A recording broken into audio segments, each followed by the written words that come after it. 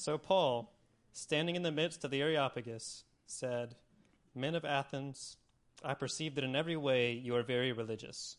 For as I passed along and observed the objects of your worship, I found also an altar with this inscription, To the unknown God. What therefore you worship as unknown, this I proclaim to you.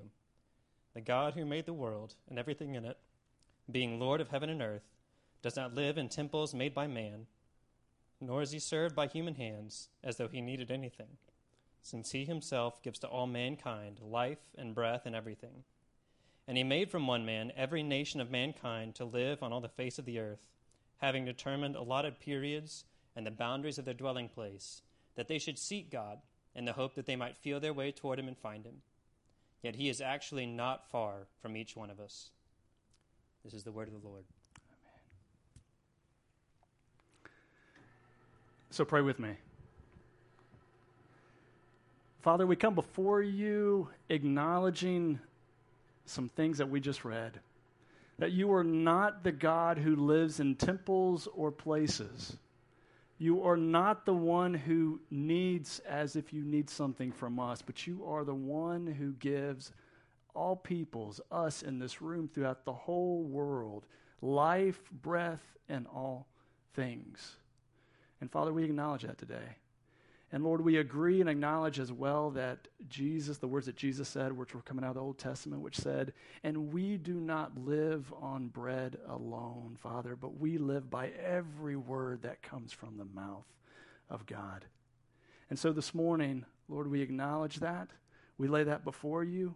We ask that you would come and enable, lead us, guide us, and may we see you, acknowledge you, worship you, and walk out knowing just a little bit more about you into the rest of the day.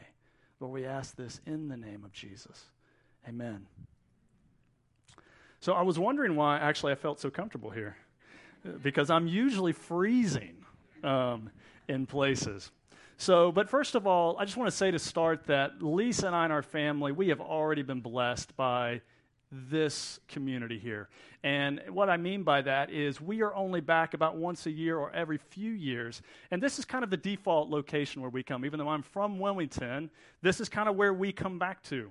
And the community, the teaching, the worship is just a blessing for our family. Now, as was just said, Lisa and I and our family, and our three daughters, Michaela, Natalie, and Alia, we primarily live full-time overseas. We live in the Middle East. We live there purposely for kind of engaging people there in Arabic for the gospel's sake, the life, the death, the resurrection of Jesus. And we do that with Arab-speaking Muslims. Secular Muslims, conservative Muslims, primarily Sunni Muslims, and we also get to interact with a few of these Shiite men and women as well. Now, I know today is 4th of July weekend. And sorry, this is not, as Pastor Paul was saying, primarily a kind of a citizenship kind of focused time from Scripture. But I will tell you this. What we are going to talk about today, the title, Missio Dei, the mission of God, is very much a citizenship message. But it is the message of the expanding citizenship, the naturalization process that the living God has set forth for the whole world, for the growing kingdom that is started at the point of the resurrection. That's what we're going to do. Now, today actually is going to be, some of you may have been here last year when I was here, maybe not. Maybe you don't even, the first time you've heard me. But today is going to kind of be a part 2 from what we talked about last year. And last year's title was Missio Dei, God on Mission. And it was focused at divine orchestration of God, of how he brings things together. But today we're going to talk about Missio Dei, God's people in that process. All right? Now, but first I want to introduce you to a typical family, but a typical family where we normally live. A typical family, a gentleman named Abu Ibrahim. Abu meaning the father, Ibrahim, his first son, Abraham, the father of Abu Ibrahim.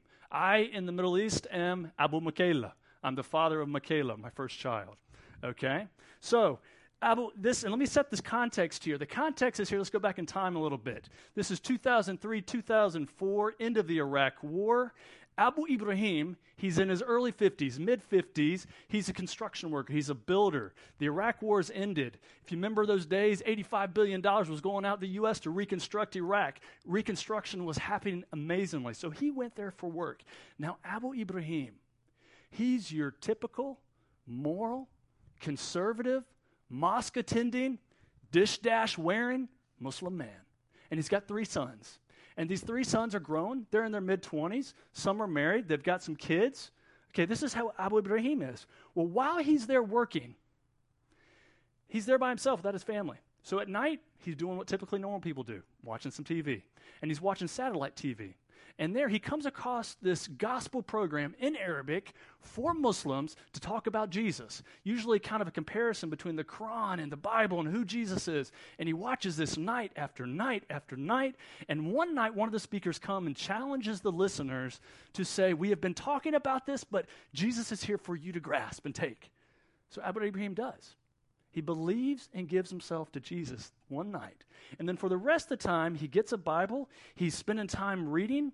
He's growing in what it means, and he's so taken by kind of what change is happening within him with other believers he's met there, he actually tattoos himself. Now here, not a big deal. Middle East, not so big tattoos. And he gets a special tattoo. He actually gets a tattoo right on his wrist here of a cross. And this is typically done in Egypt by the Egyptian Coptic Christians. They are Arabs, they are Christians, but they tattoo a cross here purposely to visually show we are not Muslims. We are Christians, though we are Arabs. And he does that. Now, work kind of comes to an end, and he's coming back, and he really wants to get back home because he really is compelled to share with his family what has happened in his life. So in typical good Arab fashion, he calls everybody in. His wife is there. He gets all of his kids, their wives, the grandkids, and he proclaims, guys, I follow Jesus. He is God, and he is my Savior. It doesn't quite go, though, the way he was expecting. Remember, his 3 boys are grown. They're in their 20s. They are also conservative, moral, upstanding, young Muslim men. They explode on their father.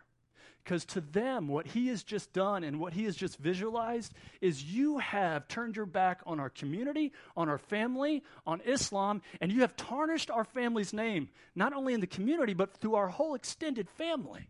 That's what you've done. And the only thing they knew to do at that moment to help that situation was to beat it out of him.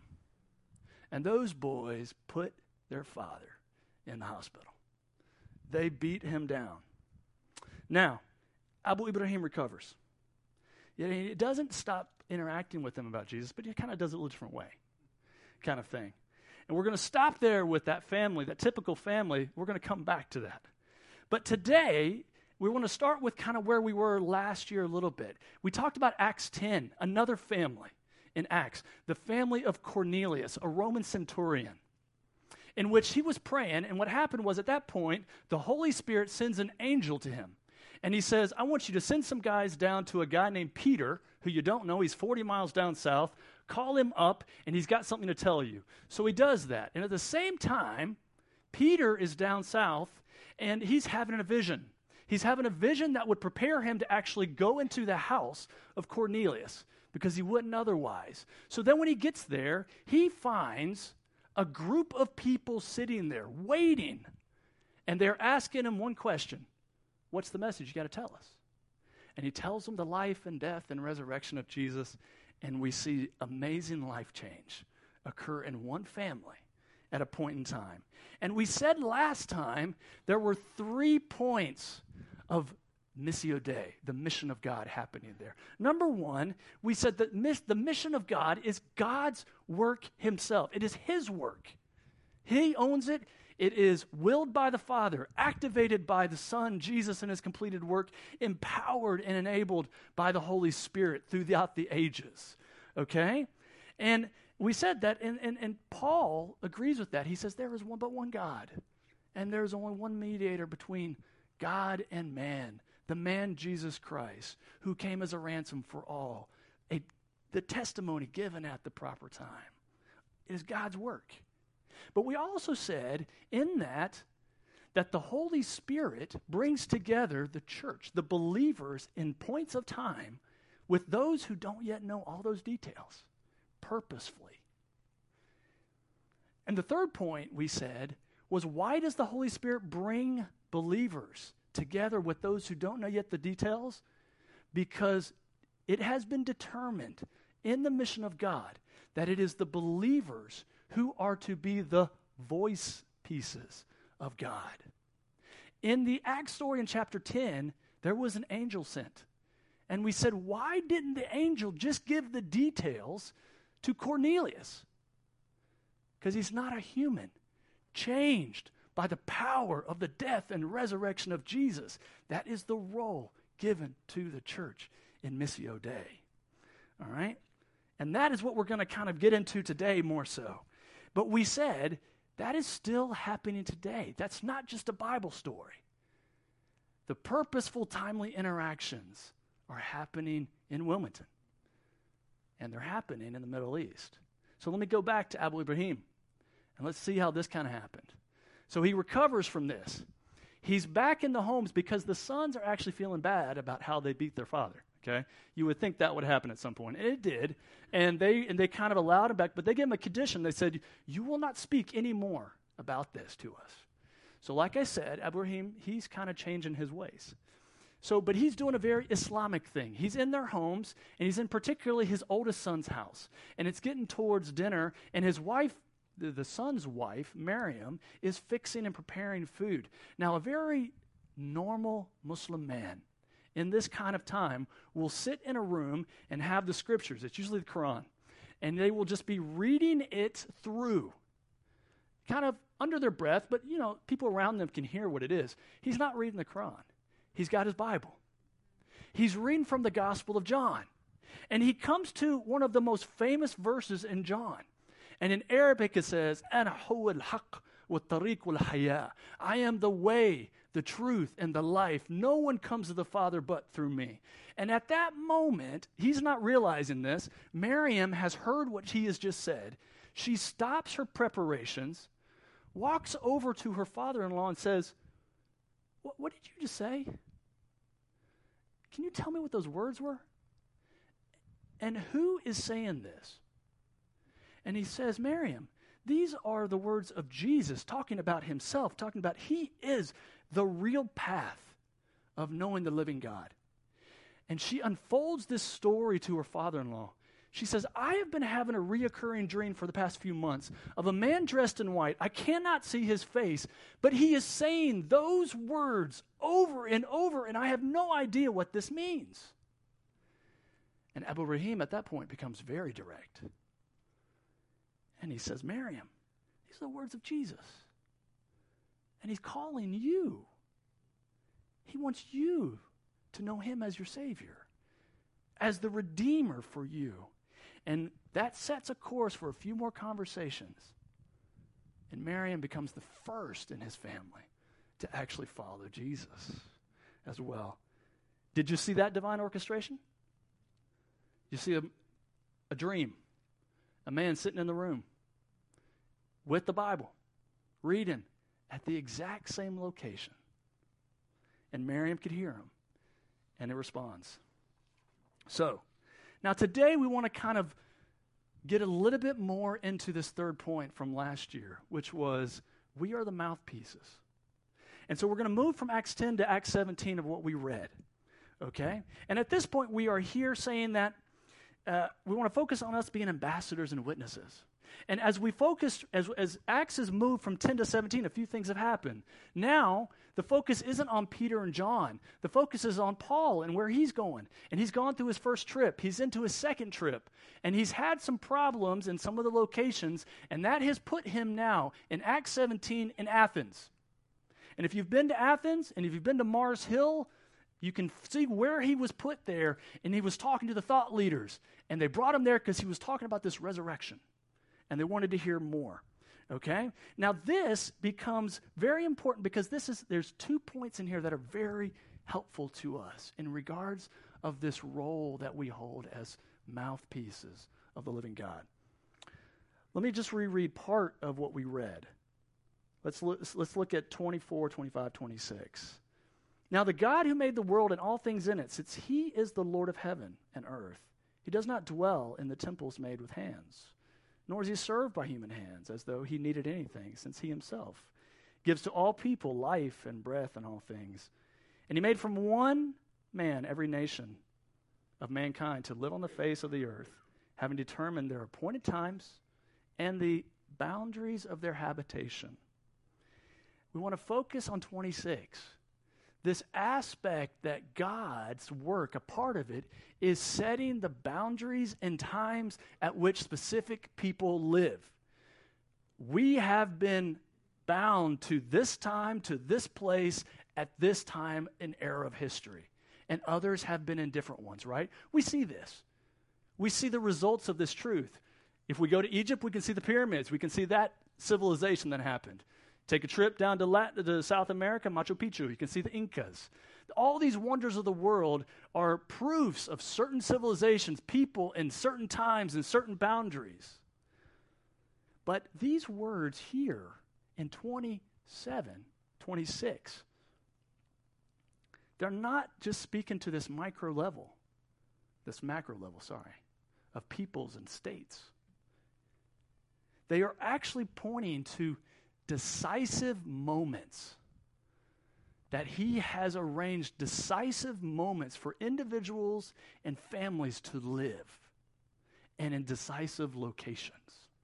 Now, why is that important? Because that means, as believers, specific routine and movements of people are divinely arranged.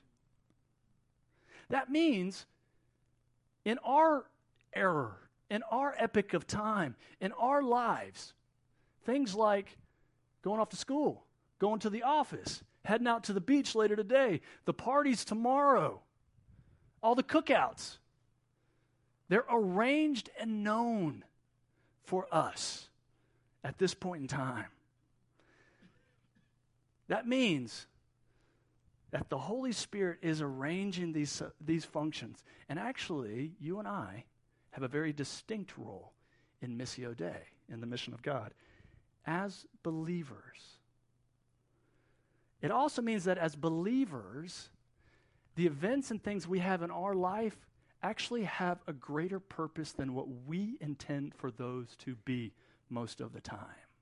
There is something else happening if we are aware. This goes back actually to what the scriptures say in Acts 13, when the Holy Spirit called out Paul and Barnabas from the Antioch church. He called them out and said, "Separate them for me, because I have works for which I have called them." Specific places, specific times, specific peoples. And that is a reality that is also still functioning for the believers today. Specific places, specific times, specific interactions. And the thought of that and the time given to understand that you as a believer, me as a believer, that my existence and my places are directed and purposed by God, you know what that does? That provides a confidence and an anticipation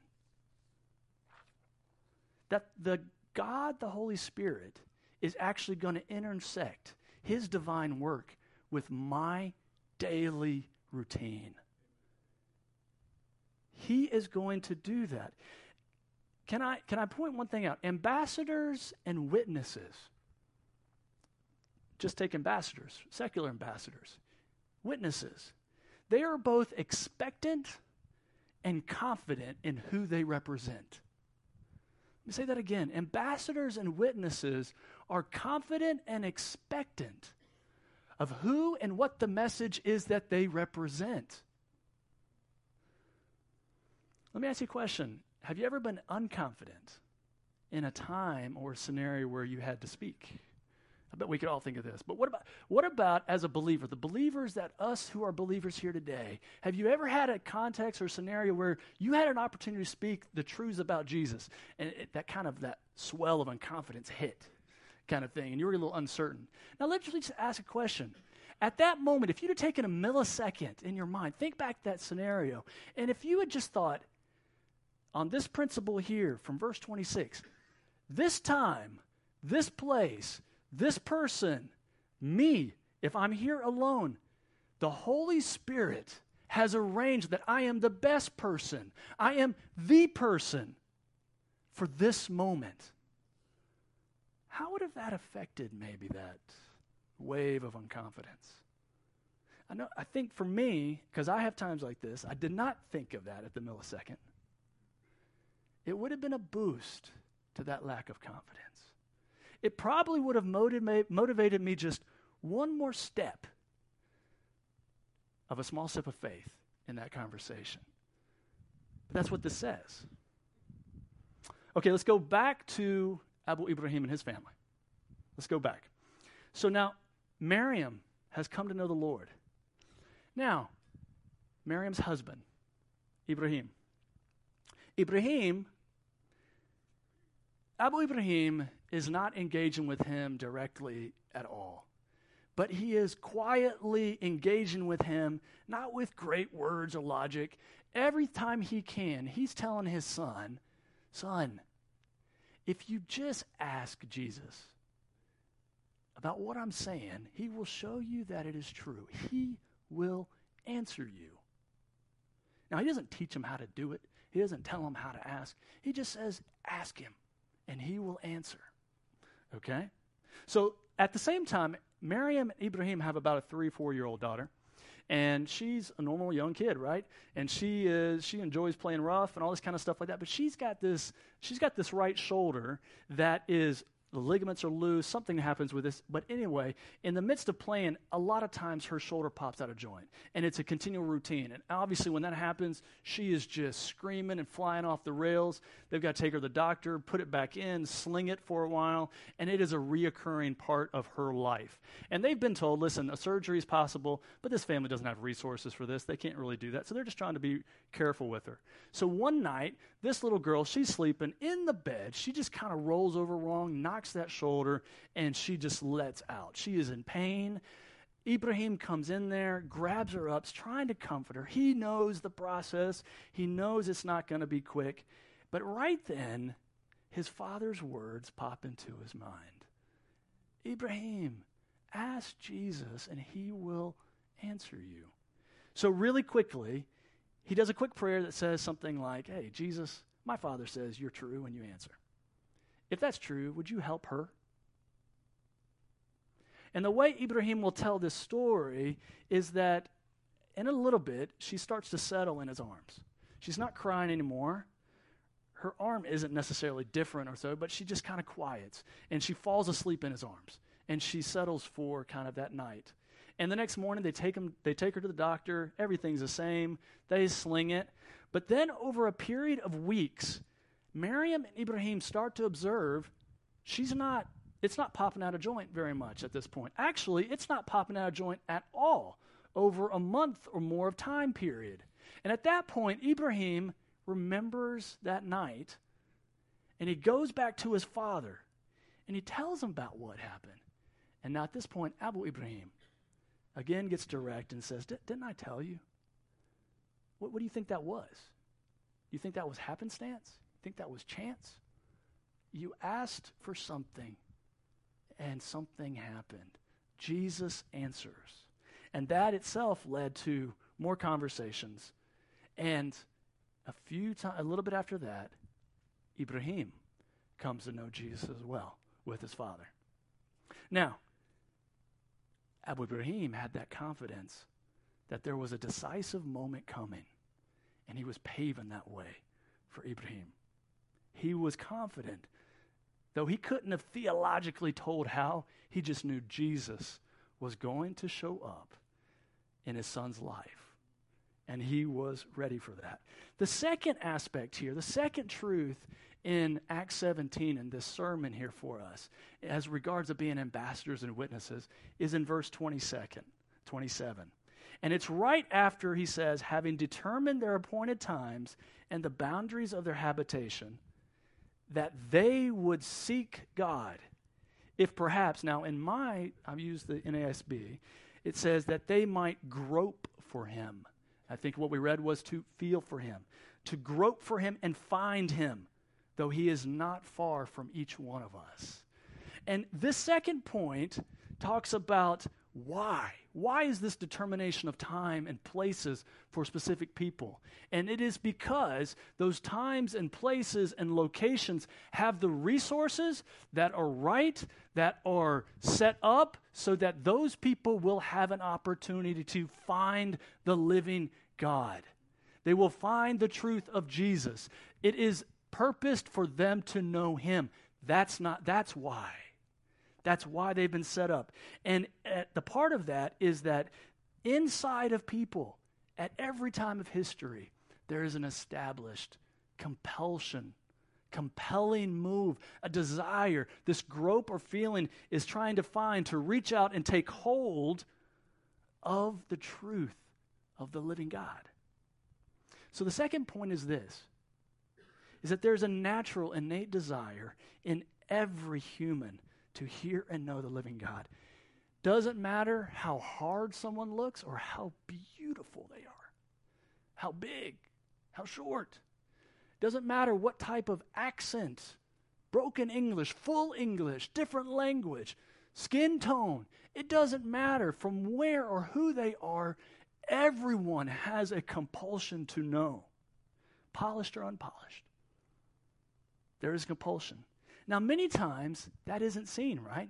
That doesn't quite see what the situation is. Many times, people seem very put off. They're not interested. They need to give a vibe of even potentially being antagonistic in regards to spiritual things, yeah? And that can affect us as ambassadors and witnesses. But these truths, the fact that that times have been placed, and we know that from the Scripture that there is this longing inside of humans, all, then that puts in front of us actually a really good challenge of faith. It puts in front of the challenge to say, are we going to act on this momentary feeling that is arising in me? And I acknowledge that, and I know what that is. Or am I going to purposefully take a step of faith in the truths of which I see in Scripture that tell me that this is an opportunity for someone to hear the truth? All right, so now, let me tell you about son number 2, Abu Ibrahim. This is Ahmed. You have Ibrahim, Ahmed, and we've got Mahmoud. We have no Muhammads here, all right, which is surprising. All right, so son number two is he's not married, he's in his young 20s, he's not educated, he doesn't have many skills, but what he does is but as a personality, he's very cynical, he's very combative, he's very frustrated with life. And in between all of his cynical, snarky statements, his father is telling him, listen, Ahmed, the Lord Jesus will provide for you if you ask him and look for him for help. He will provide. He is the provider. Now, Ahmed, he actually has a trolley that's a few feet wide here. It's got wheels, and he's a vegetable salesman. And he goes through the really small the streets of where we used to live, selling on the street vegetable. Now, you got to understand something. There's a lot of these guys. He's got a lot of competition. In addition, he's got all the standalone vegetable places, so he's got a lot of competition, and his quality is not always the best compared to other places, right? So he's got some things against him in regards of selling and actually making some money in this. And their family, in one sense, lives day to day. This is a part of their life, okay? But there is also another one of these kind of trolley vegetable guys, and Ahmed, being who he is, knows this guy's a Christian. And he knows he's a Christian because this guy, when he's selling his stuff, he's noticed that he kind of bows his head a little bit, and he'll do a little crucifix over his food and over himself. And every time he would see that guy do that, Ahmed would be like, look at that idiot. Look at that ignorant person who believes in multiple gods and is completely deceived. Look at that. And that's what he'd say. Now, on one day, he's got a large amount of cucumbers he's got to sell, but he also saw this Christian guy in the morning. He's got similar stock, and he saw him in the morning, and later in that day, he kind of sees him again. But before I tell you about this, understand something about Muslims.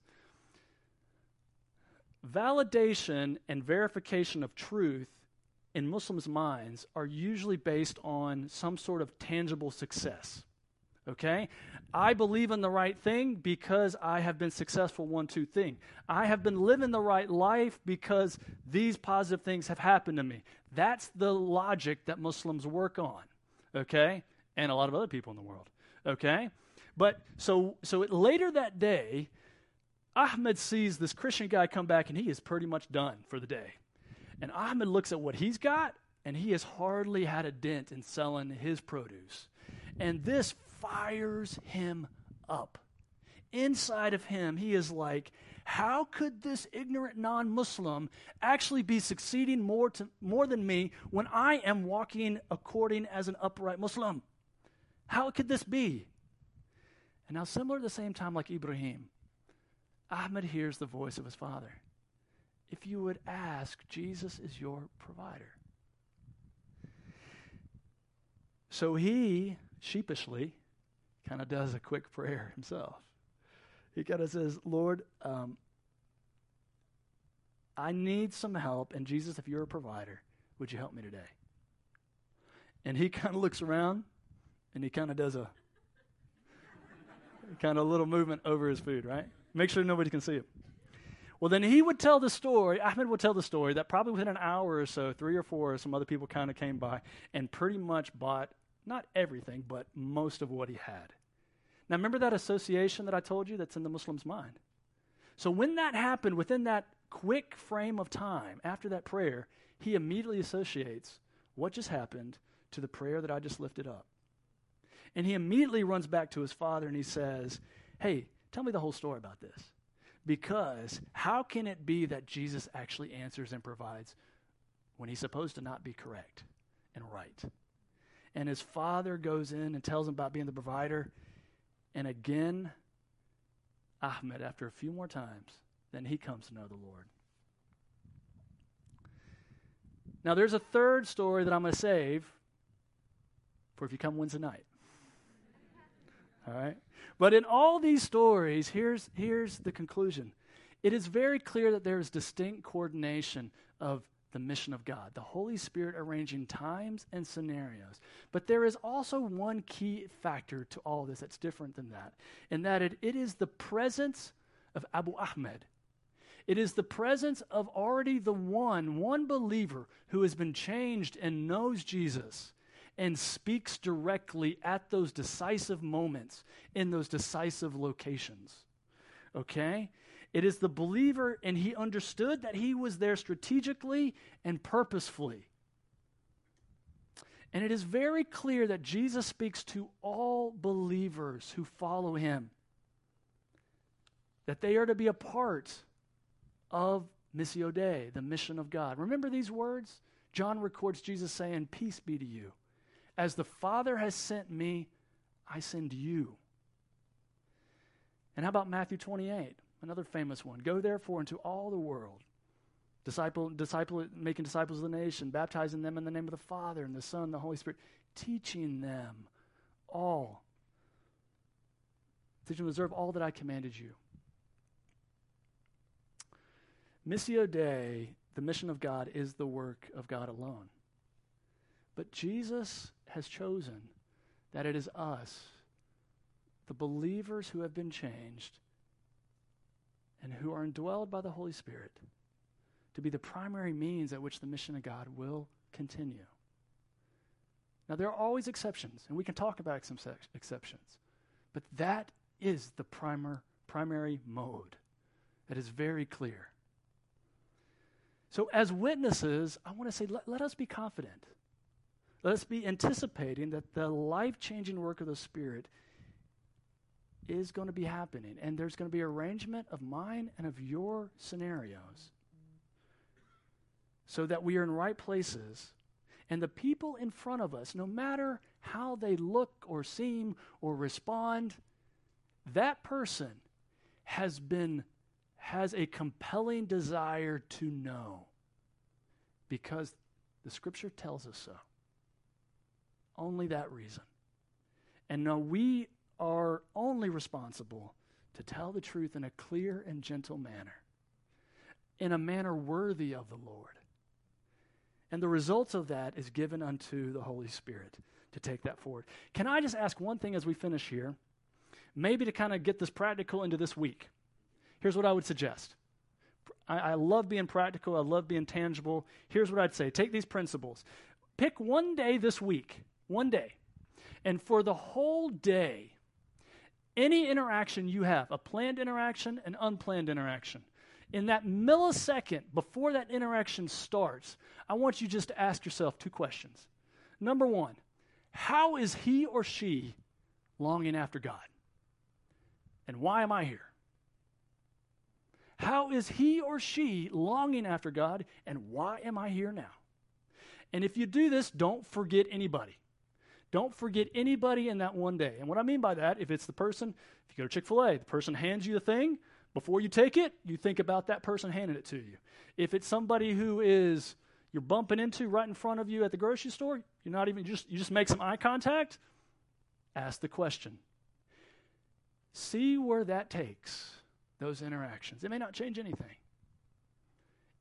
It might open something up. But at the end of the day, get together with somebody else and say, hey, I did this. Observe what has happened within you and talk about maybe how those interactions maybe went a little different way than was initially intended. Try it one day, all right, and see what happens. And here, the other thing I would say is, guys, listen, if you're here and you're not a believer, all of what I've been talking to here is for the believers. If you're not a believer, you're not convinced, that's not a problem. But let me tell you this. The Holy Spirit has purposed you to be here. He's also purposing things that's coming your way. He knows the times and the locations where you are, and he so wants you to know the details of Jesus. So don't think you're excluded in this as well. Okay? So, as we conclude here, let us pray together and look towards the fact that the remainder of today, tomorrow, and this week, we have a role, and a very significant role, to play in Missio Dei, the mission of God. Let us pray.